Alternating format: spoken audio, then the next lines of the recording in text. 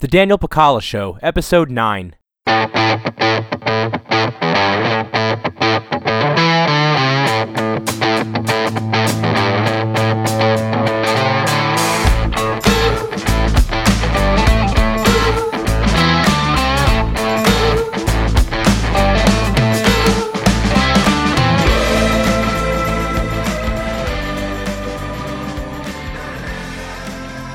Welcome, everyone, to the Daniel Pacala Show, the podcast that combines politics and personal development to create better libertarians.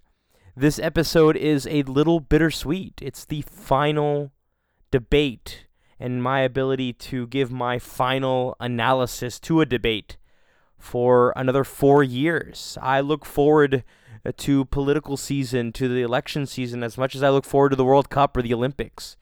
To me, it's very entertaining, and even more so this time around with the entertainment spectacle that is Donald Trump, juxtaposed to the ultimate political machine, someone who has groomed themselves for the last 30 years for the office of the presidency. I thought the contrast provided such an entertaining and interesting election cycle.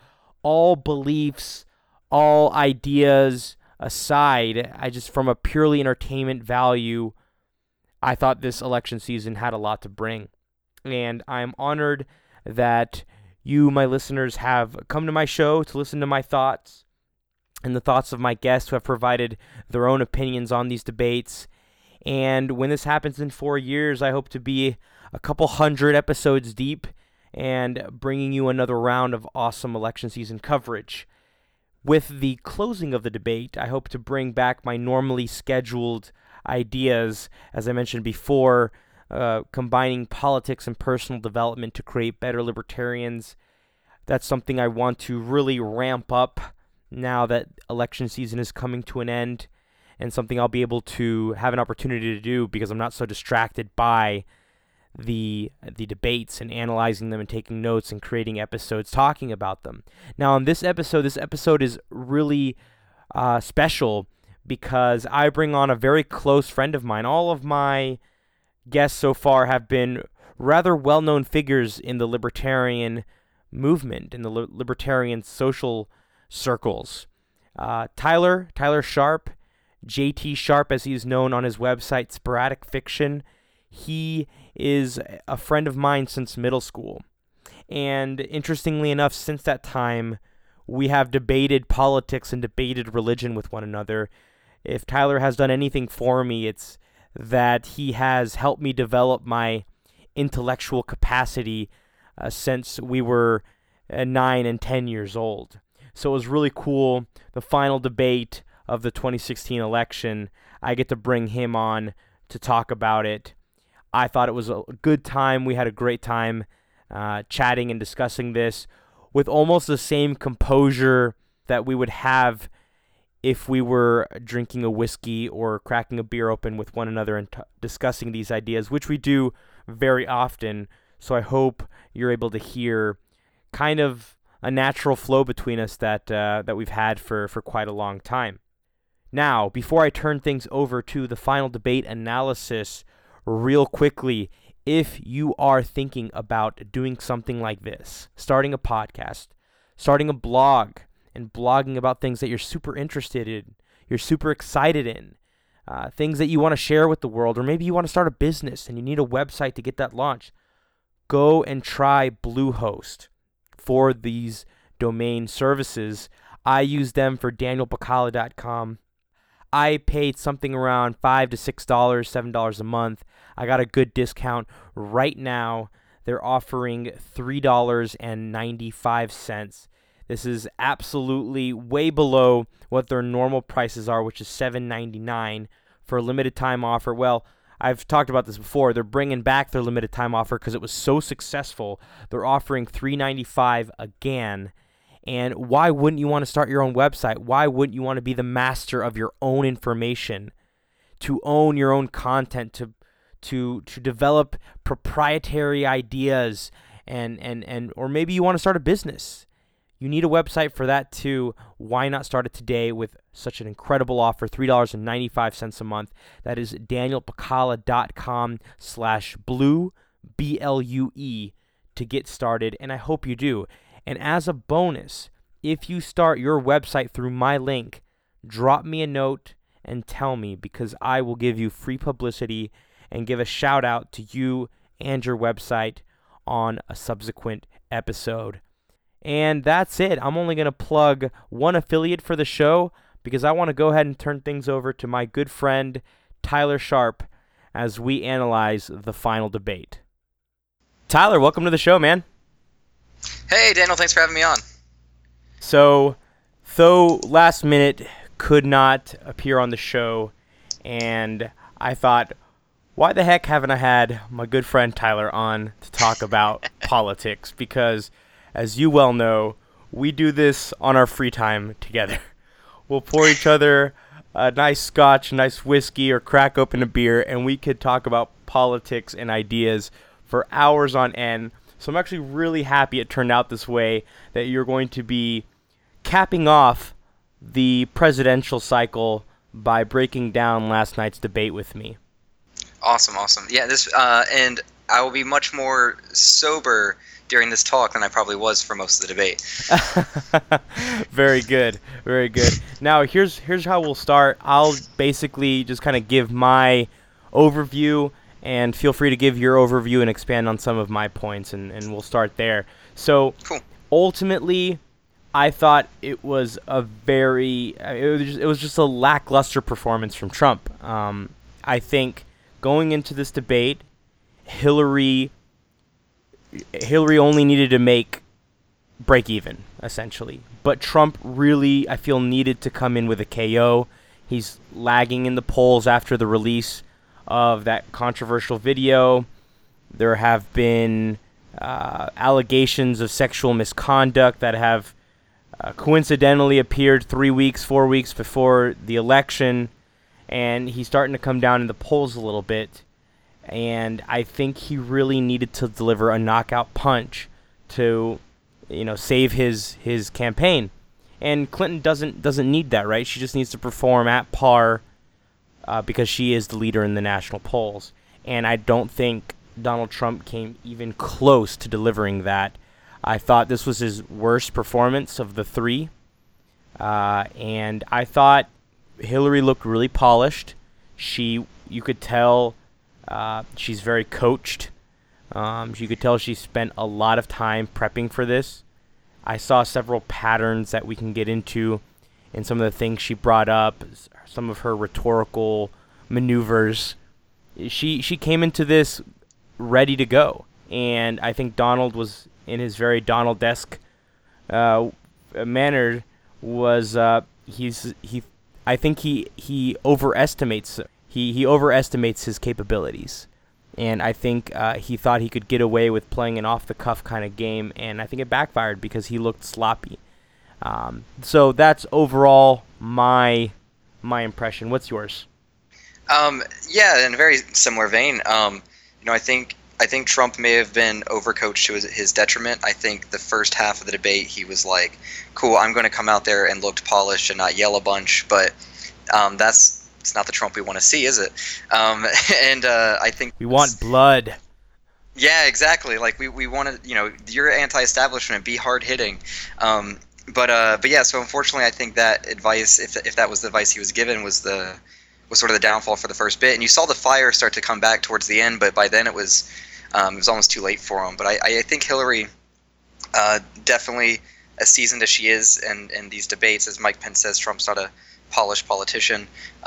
She was able to see all those. She was taken for a wild ride on the second debate, but because of her experience, was able to really analyze it and know exactly what to say. And she did look really polished. She was the first. She sort of brought up, or she played right into the WikiLeaks thing, so she was prepped for it. Anything that I wanted to really stick on her didn't, unfortunately.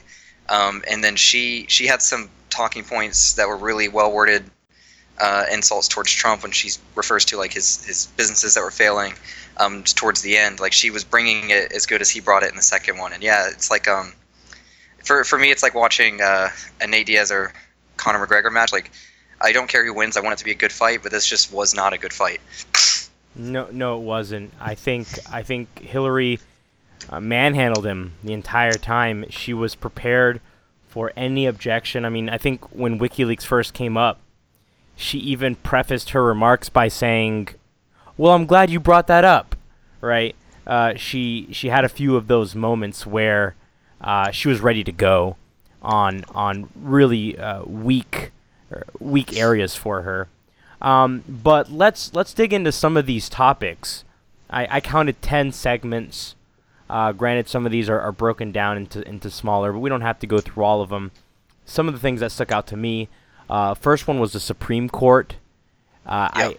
Hillary said that she wants justices that stand up on women's rights, on LGBT rights, who says no to Citizens United, who won't reverse Roe v. Wade, who stand for marriage equality, and a Supreme Court who represents all of us, stands up to the powerful.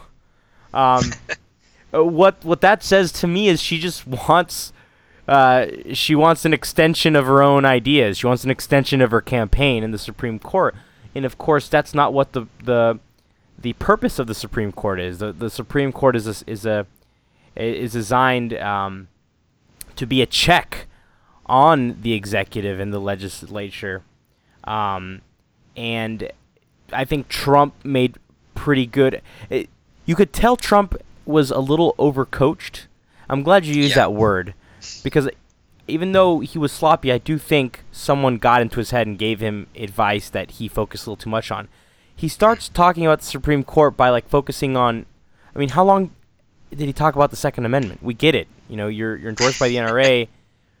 You're pro Second Amendment, but he spent probably 3/4 of his reply talking about the Second Amendment. Then he talked about abortion, and we get it. That's what Republicans want, but you don't need to spend an entire something as serious as a Supreme Court nominee. I think people want some substance. People want to hear a little more, and he just kind of gave, we need to protect the Second Amendment. Second Amendment's great. We need to, and then he made an abortion comment, but he did at the very end stumble to his final point, which was, I want justices to interpret the Constitution the way the founders wanted to interpret it. And I wish he would have just started out with that.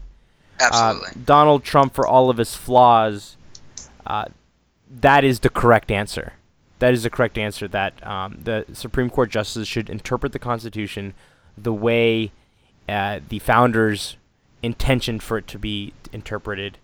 It is not a living document that changes with the times.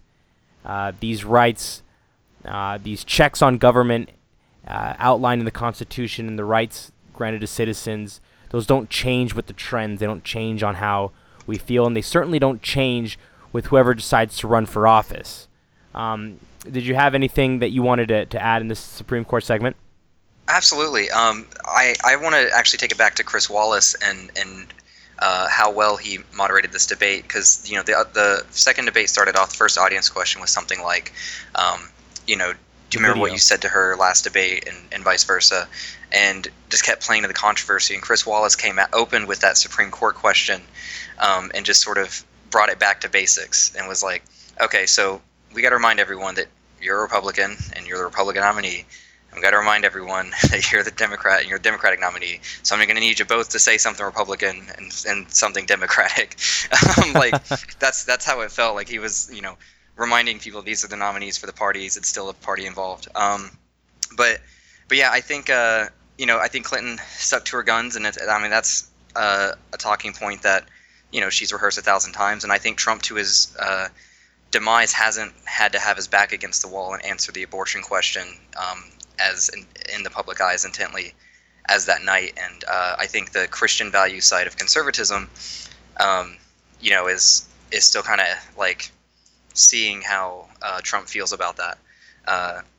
Because he says it, but I don't think he's been seen as like a practicing Christian man by the majority of the public.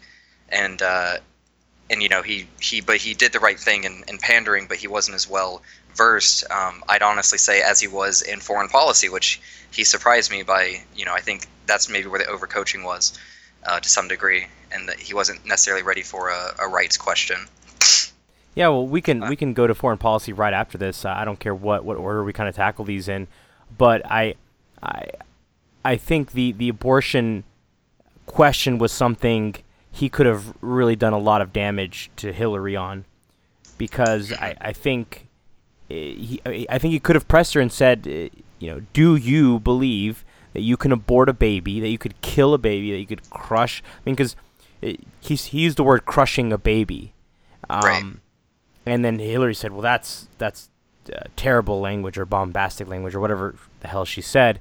But no, it's actually true. I bothered to look it up, and they first kill the baby, they crush its skull, and then they remove it. So he was right in that in the way he worded that, as gruesome as it is. And he could have pressed her on it. Do you actually think you can kill a baby at 9 months?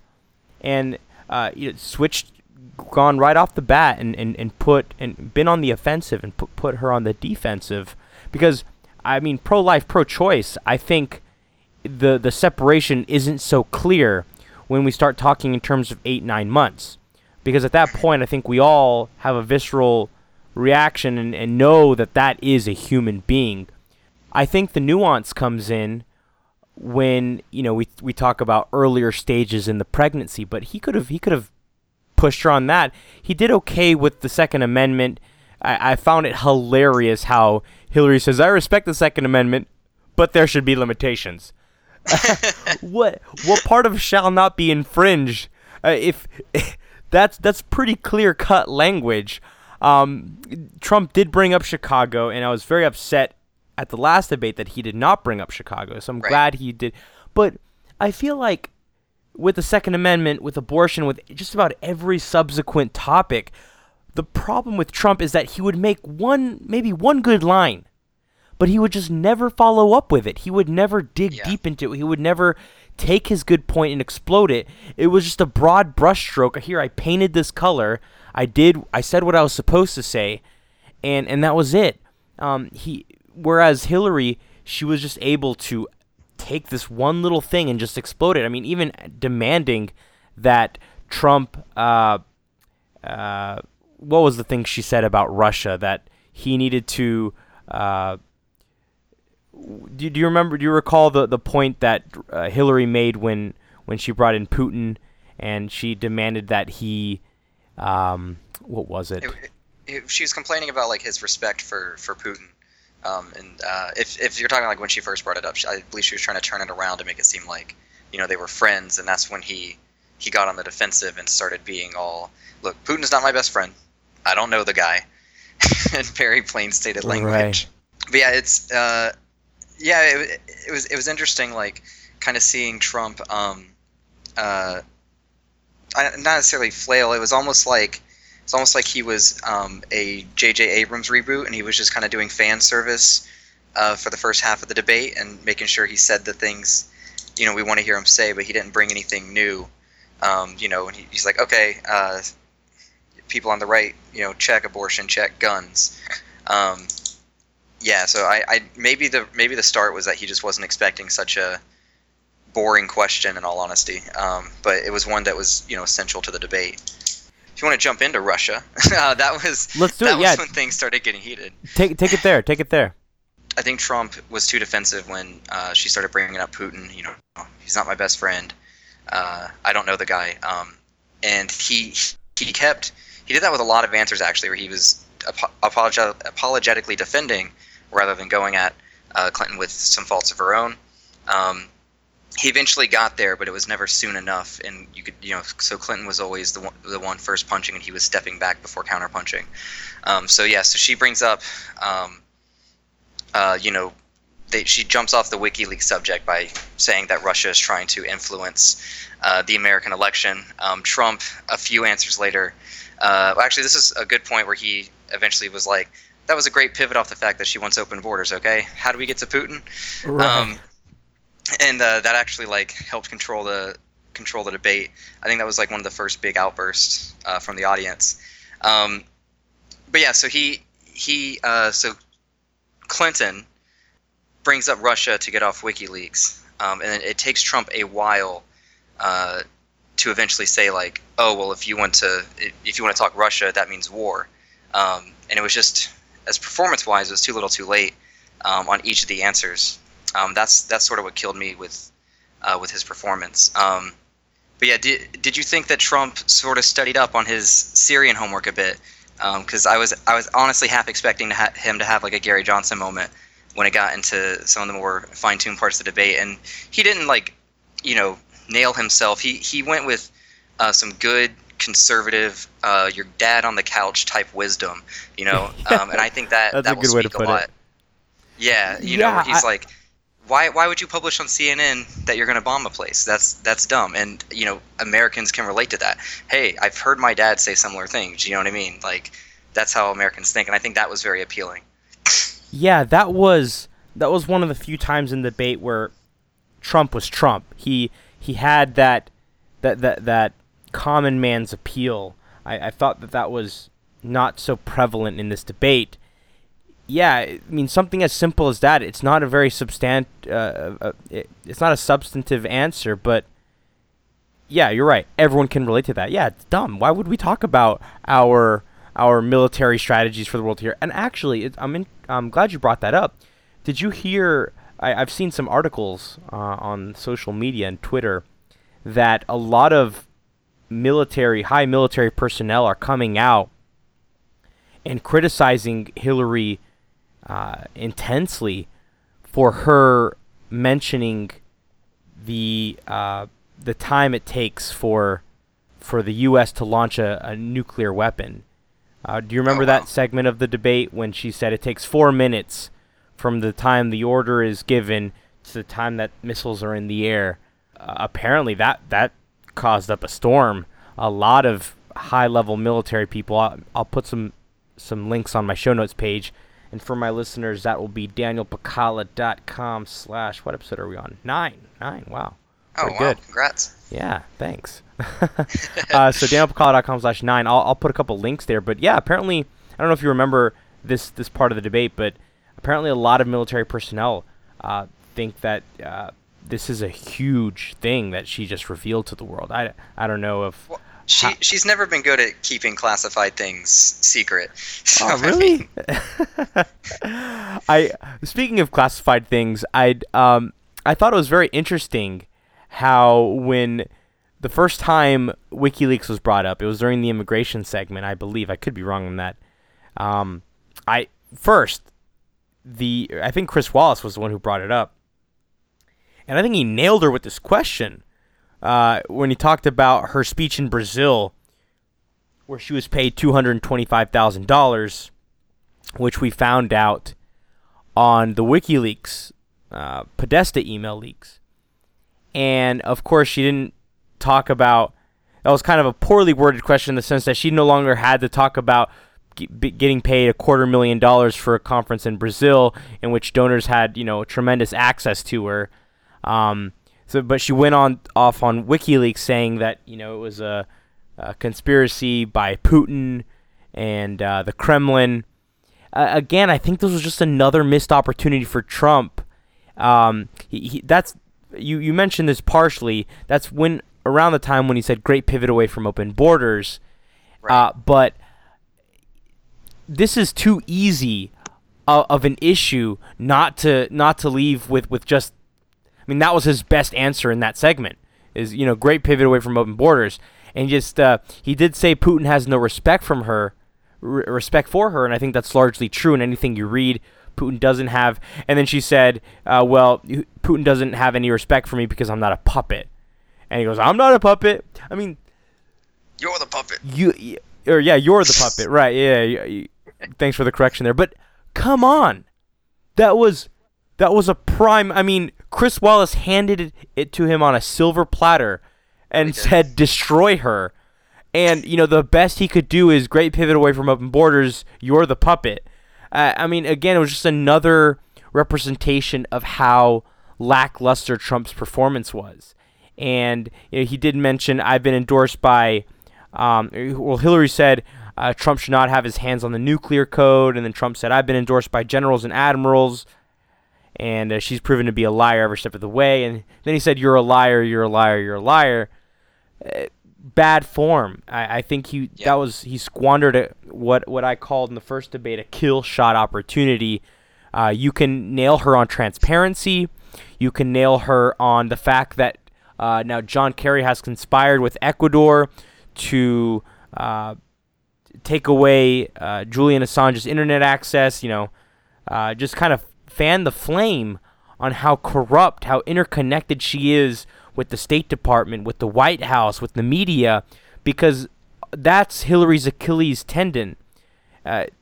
Trump is this anti-government kind of guy, or that's at least what he's perceived to be, whereas Hillary Clinton is the ultimate insider. And if there's one thing we've learned from this entire election, is that ultimate insiders have lost. I mean, Jeb Bush was the chosen one from the GOP, and Trump slayed him. Then it was, what's that guy's name up in Wisconsin? I can't remember his name off the top of my head. Scott Walker. He was slayed. Then it was Marco Rubio. He was slayed. And then reluctantly it was Ted Cruz, and then he was slain. But he did such a great job during the GOP primaries, contrasting himself from these, run-of-the-mill politicians that the country hates so much. And I just think he had so many opportunities because to me, and I'd like you to jump in on this, I'll stop rambling in a second. To me, that's what Trump's basic goal should be every single debate. Before the topics, before the statistics, before the finer points, in bold, big letters, at the top of whatever notes he's being given, it should be, contrast yourself with Hillary Clinton. You're an outsider, and she is the ultimate political machine. And that should just be his basic approach to every single topic. I'll stop rambling. I'd like you to jump in. Well, no, he was entirely off message. And it's like he remembered to be on message later, and ultimately she got in the punches before he could. So he was always on the defensive, and you're absolutely right. He needed to bring back, and he needed to be almost a little more, not as rehearsed, but practiced, and have a big, bold marketing message before each answer about each topic. He almost was like using his most recently studied knowledge. I think he mentions at one point he was like reading something from 3 months ago, which I thought was funny, to like visually tell people that he was studying. But he should have sort of like stuck to what he knew, and what he knows is the essentially everyday American blue collar worker, and that and basically this whole election is sort of just like this big summation of between people in rural areas and small towns and suburbs versus people who live in the city. And when you live in the city, you control the education for the most part. You control the state institutions of government to a large degree, and you control the media, of course. And Trump needed to remember that he was still appealing to what the phrase he coined, the silent majority, and really stick into those guys. And he did it when he gave the stuff that you would hear your dad say on the couch when he put that out there. He did it when he's talking about jobs for the most part, and he when he gave speeches in empty factories, that's his strong suit. And he needed to really hammer in the fact that her experience is in foreign policy, and look how badly she did it, and my experience is in business, and look how well I did it. And he would say that, but he never said it consistently. It was always brought up after a not so strong answer right at the beginning. He could have said it as plainly as you put it, and that in and of itself would have been a debate highlight.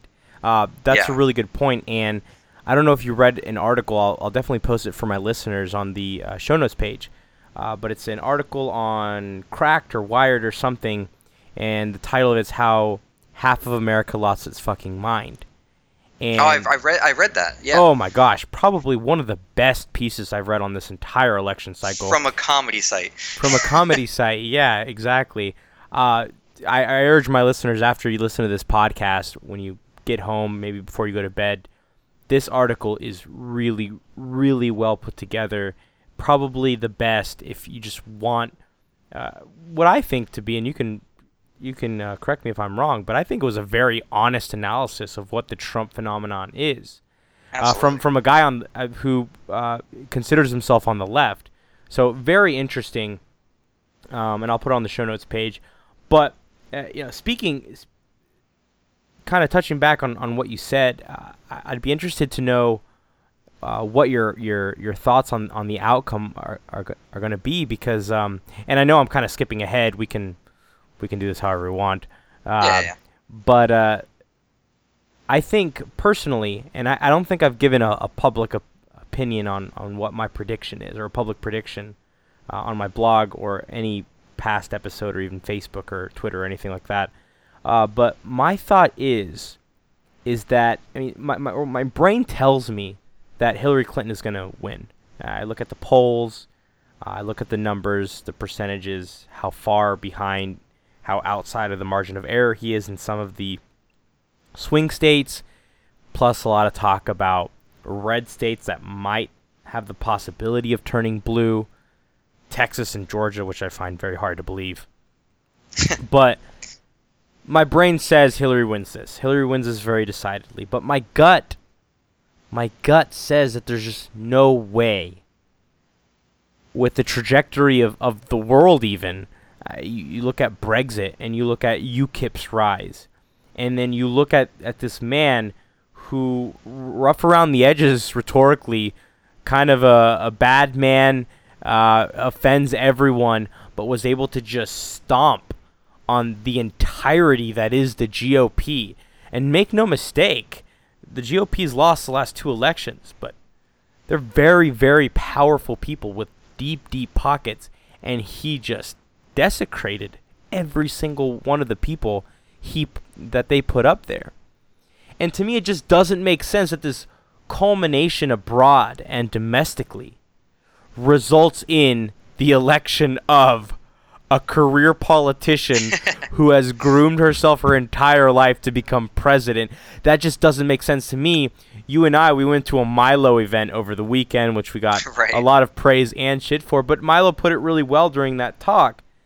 He said the entire culmination of this conservative alternate right movement, and maybe not all my listeners agree with the alt-right, and I'm not making a suggestion either way. I just think that if you look at what happened across the pond, if you look at what's happened here, I just don't see all this movement away from the norm, away from the career politicians, away from the establishment, results in literally the ultimate establishment figure. Maybe you can add some color to that. Yeah, I look at it, and first, everyone has to admit, left or right, if there's a poll that says Trump is winning, it's rigged. If there's a poll that says Clinton is winning, it's rigged. Everyone knows how to rig polls. You call the people that are going to say the things you want, and you don't call the people that aren't. It's pretty systematic at this point. So for me, for this election, I sort of look at the socioeconomic field, and I think when you compare it to cities versus rural areas, and Trump versus Clinton, it's one of the few elections I think that, at least in my short lifetime, where a true Clinton supporter, you even hear this when Bill Maher says it. He's like, I've never even met a Trump supporter. Do these people even exist? And a true Trump supporter who could not think, for 1 second of even considering Hillary Clinton being president, they probably say the same thing, where they're like, I don't think I've ever met a Clinton supporter, and they're from your small towns. And I think that kind of shows how big the divide is. But I do think that what's happening with since the Clinton polls are showing that she's going to be winning, I don't think people are going to turn out. I think people are going to the left has so much ridiculed Trump that everyone thinks the idea that he could win is so absurd, and I think that will directly turn out to people not showing up. And I think Trump people, they're from small towns who are, basically impoverished and looking for their old blue-collar jobs back, and they're the Rust Belt, and they're, small counties in Georgia who haven't seen new business growth in forever. And those people have everything to lose, and they will show out, to the T. And I think that's the difference. And I think that's pretty much what happened with Brexit, is that everyone thought leaving the EU was so ridiculous that no one ended up voting for it, voting to stay in. And everyone that really wanted to leave felt a certain way and turned out en masse. And I just see that happening with this election. And I think that Clinton is, by showing herself being a landslide throughout the last month and going into election day, is actually doing herself a disservice. If they had played it and said, like, it is so close, we need every vote or this madman's going to become president, then absolutely every single person who didn't want Trump to be president would show up en masse. But when you're showing that, there's in some polls as low as like 7 or 12% in some states that he's going to win, well, then you're telling your voters stay home. And I think that has a very realistic impact on who's going to show up. That's an interesting point. And I one other element, and we spent the weekend together for your birthday, and we talked a lot about this too, but I definitely want to bring it up again, and that is, I think a lot of Trump supporters are ashamed of being Trump supporters. Or maybe not ashamed, but they're scared to say they're Trump supporters, because the left is absolutely intolerant of a worldview that is different from their own. If you're a Trump supporter, then you're a bigot, you're a racist, you're a misogynist, add all the deplorable ists that you can think of. And I think Trump supporters just don't want to. I know a few people who messaged me during the Republican primaries and said, I voted for Trump. And well-respected libertarian people. And I think a lot of people are just ashamed to admit so, or scared to admit so. Whereas a Hillary supporter, not that, actually, to your point, I don't know many like pure Hillary supporters. I just know who the anti-Trump people are. Right. They'll let you know, right? they'll really let you know who they are. You can hear them from a mile away talking about what a misogynist and racist and deplorable Donald Trump is. So I think there's that element too. Perhaps some of these polls, they don't really reflect the real soul of the American public, because some people just do you remember getting those surveys in like high school, whether you drink alcohol, how often you've consumed alcohol, or how often you've done illegal drugs? And I would always mark zeros on those, because I'm like, if there's any way this gets traced back to me, I'm going to be in a lot of trouble. I mean, do you think I'm too far off assuming that, maybe it's not so different in this context? No, that is perfect. I love that example. It's funny because Frank and I, we went to Europe recently, and everyone was asking us about the election, and we were in Amsterdam at this bar, and people just keep hammering on about Hillary, and we know that we couldn't say that we don't support Hillary, we don't like her, because the message overseas is that she's the only thing that can save the U.S. or something like that, and so we kept finding ourselves in anti-Hillary debates. But whenever it veered to so you're going to vote Trump, Frank and I immediately just went, right into the middle. We're like, no, Gary Johnson, you never heard of him. Don't worry about it. Okay. And, we always avoided, saying anything pro-Trump, because it was getting that heated, because people literally thought that, he had said that he doesn't want NATO and stuff. So I understand how it's within their interest to have a Clinton presidency, who likes all these military alliances and such. But yeah, and yeah, if someone's a Trump supporter, this debate, they almost have to be quiet. Even at work, people openly say anti-Trump things, and even professionally, that no one is called. HR doesn't call anyone out. and say don't say that. That's just the norm. It's just the norm to be anti-Trump.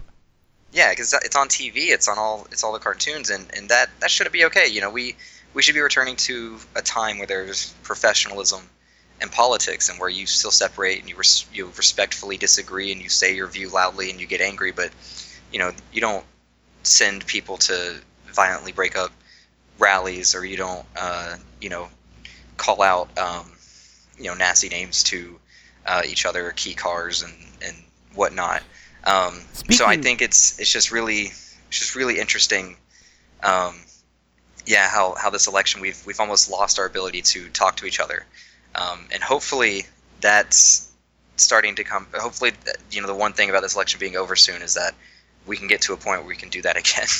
Yeah, and I want to touch on the violence against Trump supporters, because another missed opportunity. But I thought it was so interesting that in the Podesta leaks, was it the Podesta leaks or was it separate? A video leak showing O'Keefe tapes. Ah, yes. Do you want to touch on that a little bit? Yeah. So basically, they long story short, Democratic operatives had been sent to campaigns to incite violence, and James O'Keefe is a conservative activist, and he recorded a lot of this undercover, and revealed, hey, this is a thing that they're doing. All those things that you imagine someone doing in their nightmares or on movies, yeah, they actually go and do this. Things like paying mentally ill people to start violence at rallies, and then, this big tape, it comes out within 24 hours or 48 hours of the debate, and Trump didn't pick it up. Like, he mentioned it a few times, like towards the end, but he didn't introduce it to the audience. He should have really backed up and gave him the whole picture. He should have. Imagine if Trump did that, right? Imagine if it came out that Trump supporters were paid, or excuse me, not Trump supporters. If Trump's campaign paid mentally ill, homeless people to incite violence at a Hillary, absolutely, campaign event. Yeah. I mean, the world would be, ballistic. I mean, I couldn't even enunciate the shitstorm that would ensue from that. And it was just like, just a casual, like, I think he spent 30 seconds on it. Oh, you've hired these people, and what are they doing? Maybe it was Hillary, maybe it was Obama. Like, no. He almost like forgot everything he's learned on this entire campaign cycle last night. It was weird. Like, like he should have really dug in, and if you're absolutely right, if a Trump supporter had been found to be paid by the Trump campaign or the RNC and systematically do this, it would fit the narrative of, oh, these racists, hit people who don't want to vote for the racist. That makes sense. Let's blow that up. But it doesn't make sense to the left's logic. Like, oh, I don't understand why a non-racist, non-misogynist, transgendered person would go incite a Trump rally to violence. I can't coincide with that, and so they just scoop it under the rug, and that's right. Yeah, that's so concerning, just because it doesn't fit the narrative. And the weirdest part is, like, I've heard, this is all anecdotal, but like I've heard this from people like on the streets, where like I brought up at work once that my friend found a MAGA hat, our friend, and was wearing it, and like, because he was sending me Snapchats or something. By the way, let me just interrupt you for a second. A MAGA hat, and I just learned what this meant over the weekend. Oh, right. A MAGA hat is a Make America Great Again hat. So I didn't know that. I figure many other people don't. So go ahead. So no, that was good. I just say it so casually now. But anyway, so he found a MAGA hat, and like the jokes that like people were saying at work were just like, better not wear it out in public, or, oh, what, you want to get shot or something? And it was like, I did a Southern accent there, but they weren't Southern, these people at work. But I did a Southern accent there because it reminded me of the South Park episode where the rednecks come out and they're like, "We don't take your intolerance too kindly," and like shoot, like it was exactly, it was like that episode, and I think that's the way the left's come about now. It's they they think that violence should be expected towards Trump supporters, and that's not your super political left people. That's not your systematic, but that's your like, I'm at home and I'm a casual liberal type person that's saying that. Yeah. And I'd say the majority of the left, and that's insane to me. That's absolutely insane. Yeah, no, I agree. Another ridiculous point I wanted to touch on before we run out of time, that I thought was absolutely just ridiculous, was will you accept the outcome of this election? Like, Chris Wallace did okay, but this question makes no sense to me, because it doesn't matter. I mean, what if Trump doesn't accept the outcome of this election, Hillary's not going to get elected? I didn't get that at all. I guess maybe he was asking for a concession, but if I was Trump, I think he butchered this part too. We'll see. I'll leave you in suspense, like very, very Trump-esque of him. But what I would have said is, yeah, I'll accept the outcome of the election if it's not rigged. Yeah, something like that. Give the concession that they want, but still find a way to jab at Hillary. I just thought, because I saw Twitter and Facebook, it was a shitstorm of it was between that comment, how dare he insult our democracy like that? It's custom. Little do they know, and I mean, I've been alive long enough to know this, that in 2000, Al Gore demanded a recount in Florida. Very, very selective memory there, guys. Good job. But it was between that comment and such a nasty woman. That was Trump's best line of the night. That's what I wanted to see for 2 hours, but he just wouldn't give me that level of entertainment value, and I'm so sad that he wouldn't, because who knows when we'll have something this entertaining again. It's the right. Donald. But what's so funny is that those are the comments that upset everyone. The fact that quote, she's such a nasty woman, and then his I haven't decided if I'm going to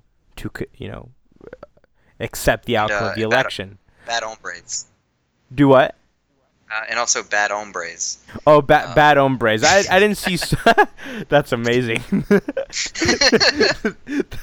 That made me chuckle, and I'm Hispanic too. So like, if you think that we shouldn't be taking this lightly, if anyone should be triggered by this, it's me. But I thought that was hilarious.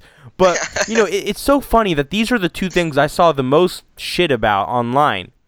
Yet Hillary has offered what Tho and I termed the Bernie Sanders Christmas list of free gifts: minimum wage, increased regulations, make the wealthy pay their fair share, all these entitlement programs. But then she says, quote, "I won't add a penny to the debt." And she said that like 3 times last night. I mean, because to me, that is as absurd comment to, I think, people who are intellectuals, people who are knowledgeable on these subjects. That comment is as absurd to us as hombres or such a nasty woman is absurd to them. Yeah. Her foreign policy record of starving, displacing, killing women and children. She lauded herself as someone who is looking out for toddlers when they're talking about Second Amendment. I am more disgusted by the wreckage and the destruction and the death that her foreign policy has created around the world, as people are about, grabbed her by the, what. To me, it just shows, I think, the level of intellect. And I get a lot of shit from people saying, I'm I'm a closet Trump supporter, and I'm going to secretly vote for Trump. No, I don't like Trump, and I think he has a lot of bad ideas. I do sympathize, though, with people who are Trump supporters, because I think Hillary supporters, they focus on these unsubstantive items, these things that are completely irrelevant to the office of the presidency in the name of professionalism, in the name of electability, yet completely forget the awful foreign policy record of their own candidate. And I think, and I said this in the last episode, I think killing, starving, and displacing women is so much more evil and disgusting than lewd and disrespectful comments about women.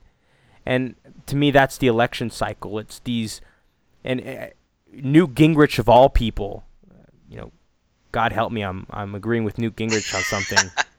But Newt Gingrich of all people, he called this at the start of the general. He said, let me tell you something. The only way Hillary Clinton and her supporters win is if they play down in the dumps. They have to make this debate about, irrelevant, nasty, unsubstantive items that have no bearing on the office of the presidency.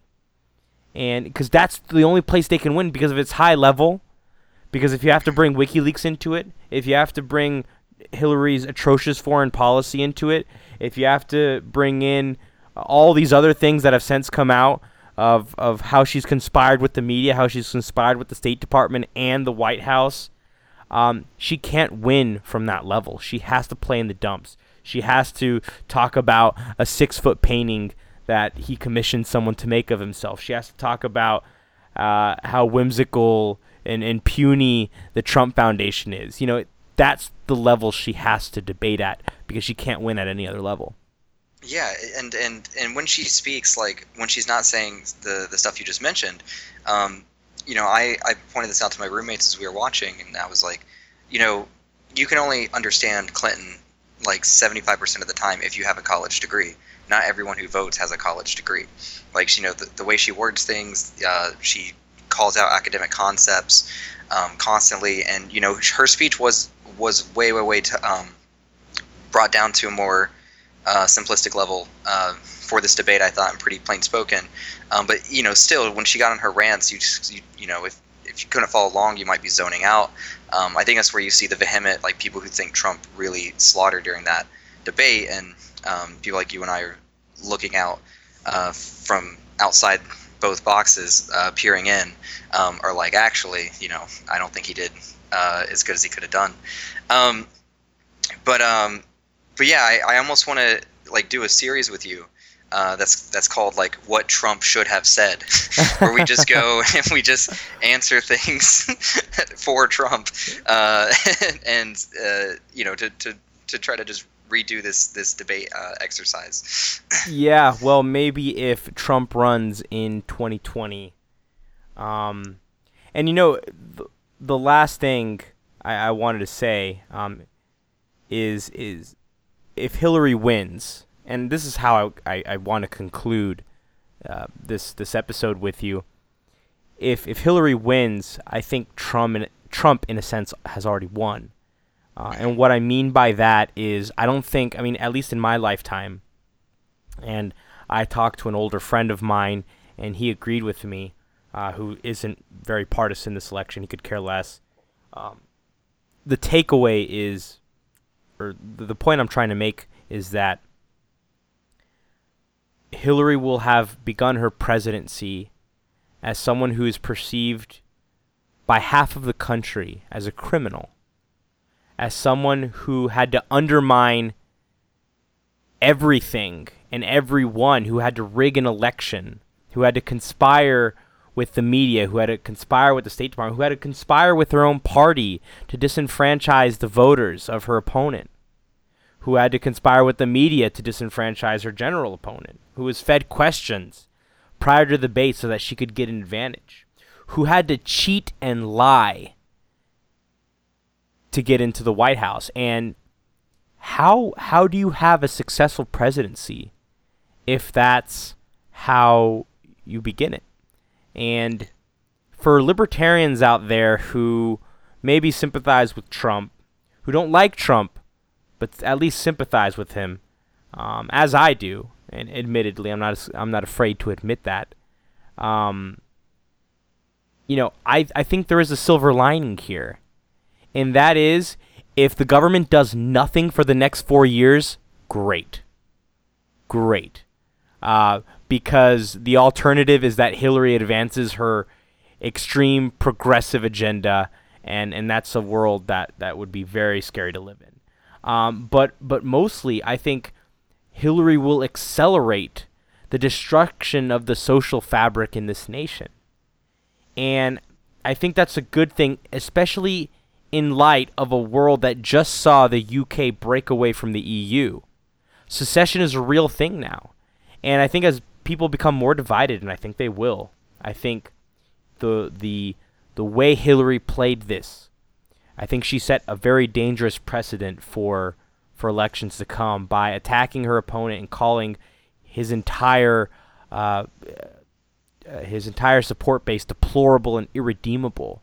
She has somewhat launched a war against people who believe in something that is opposite of what they believe in.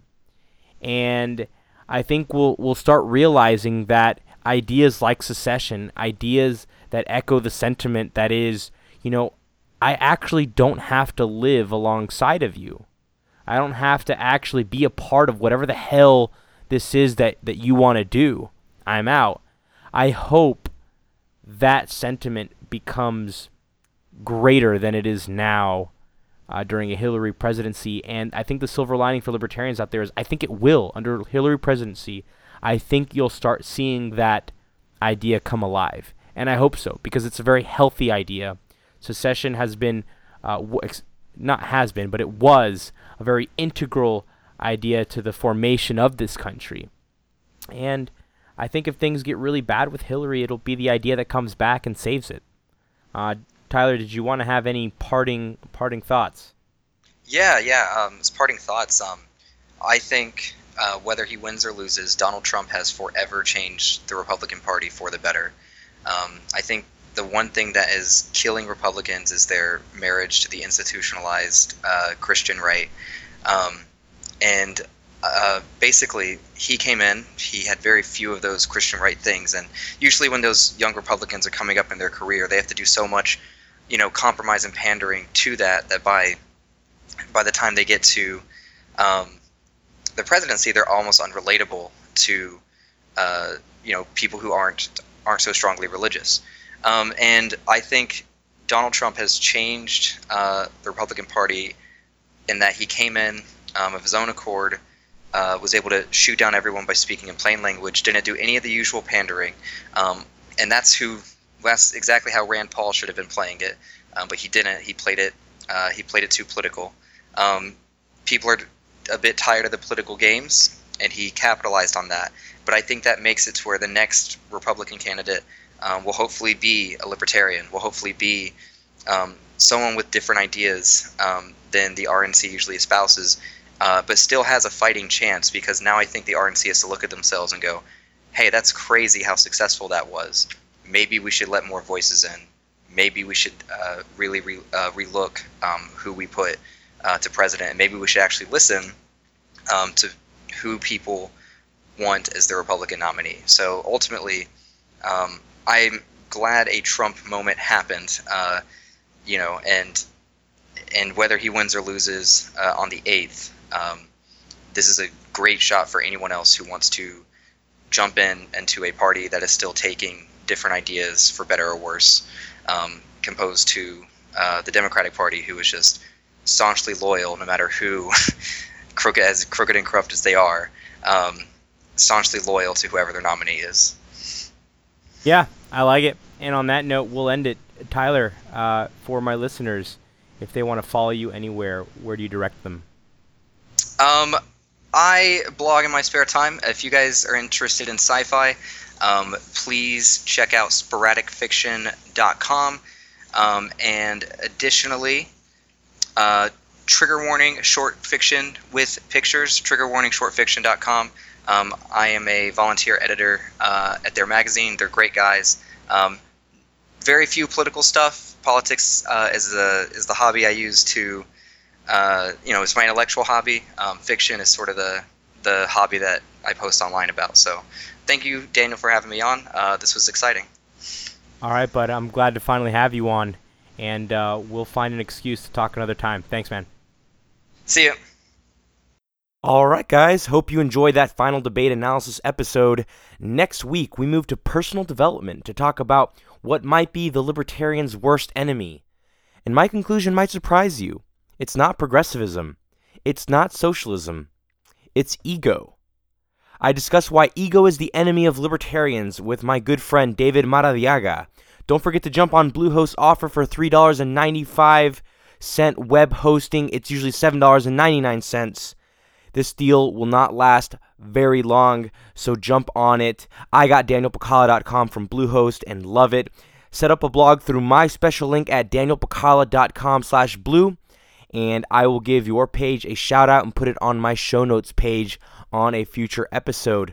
All right, guys, thanks for listening. See ya.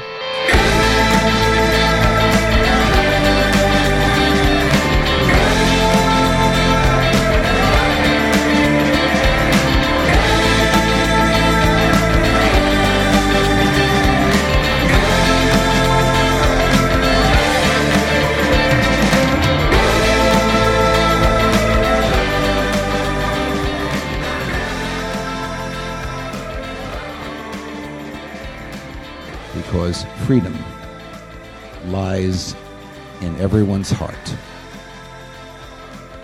But it must do more than just lie there.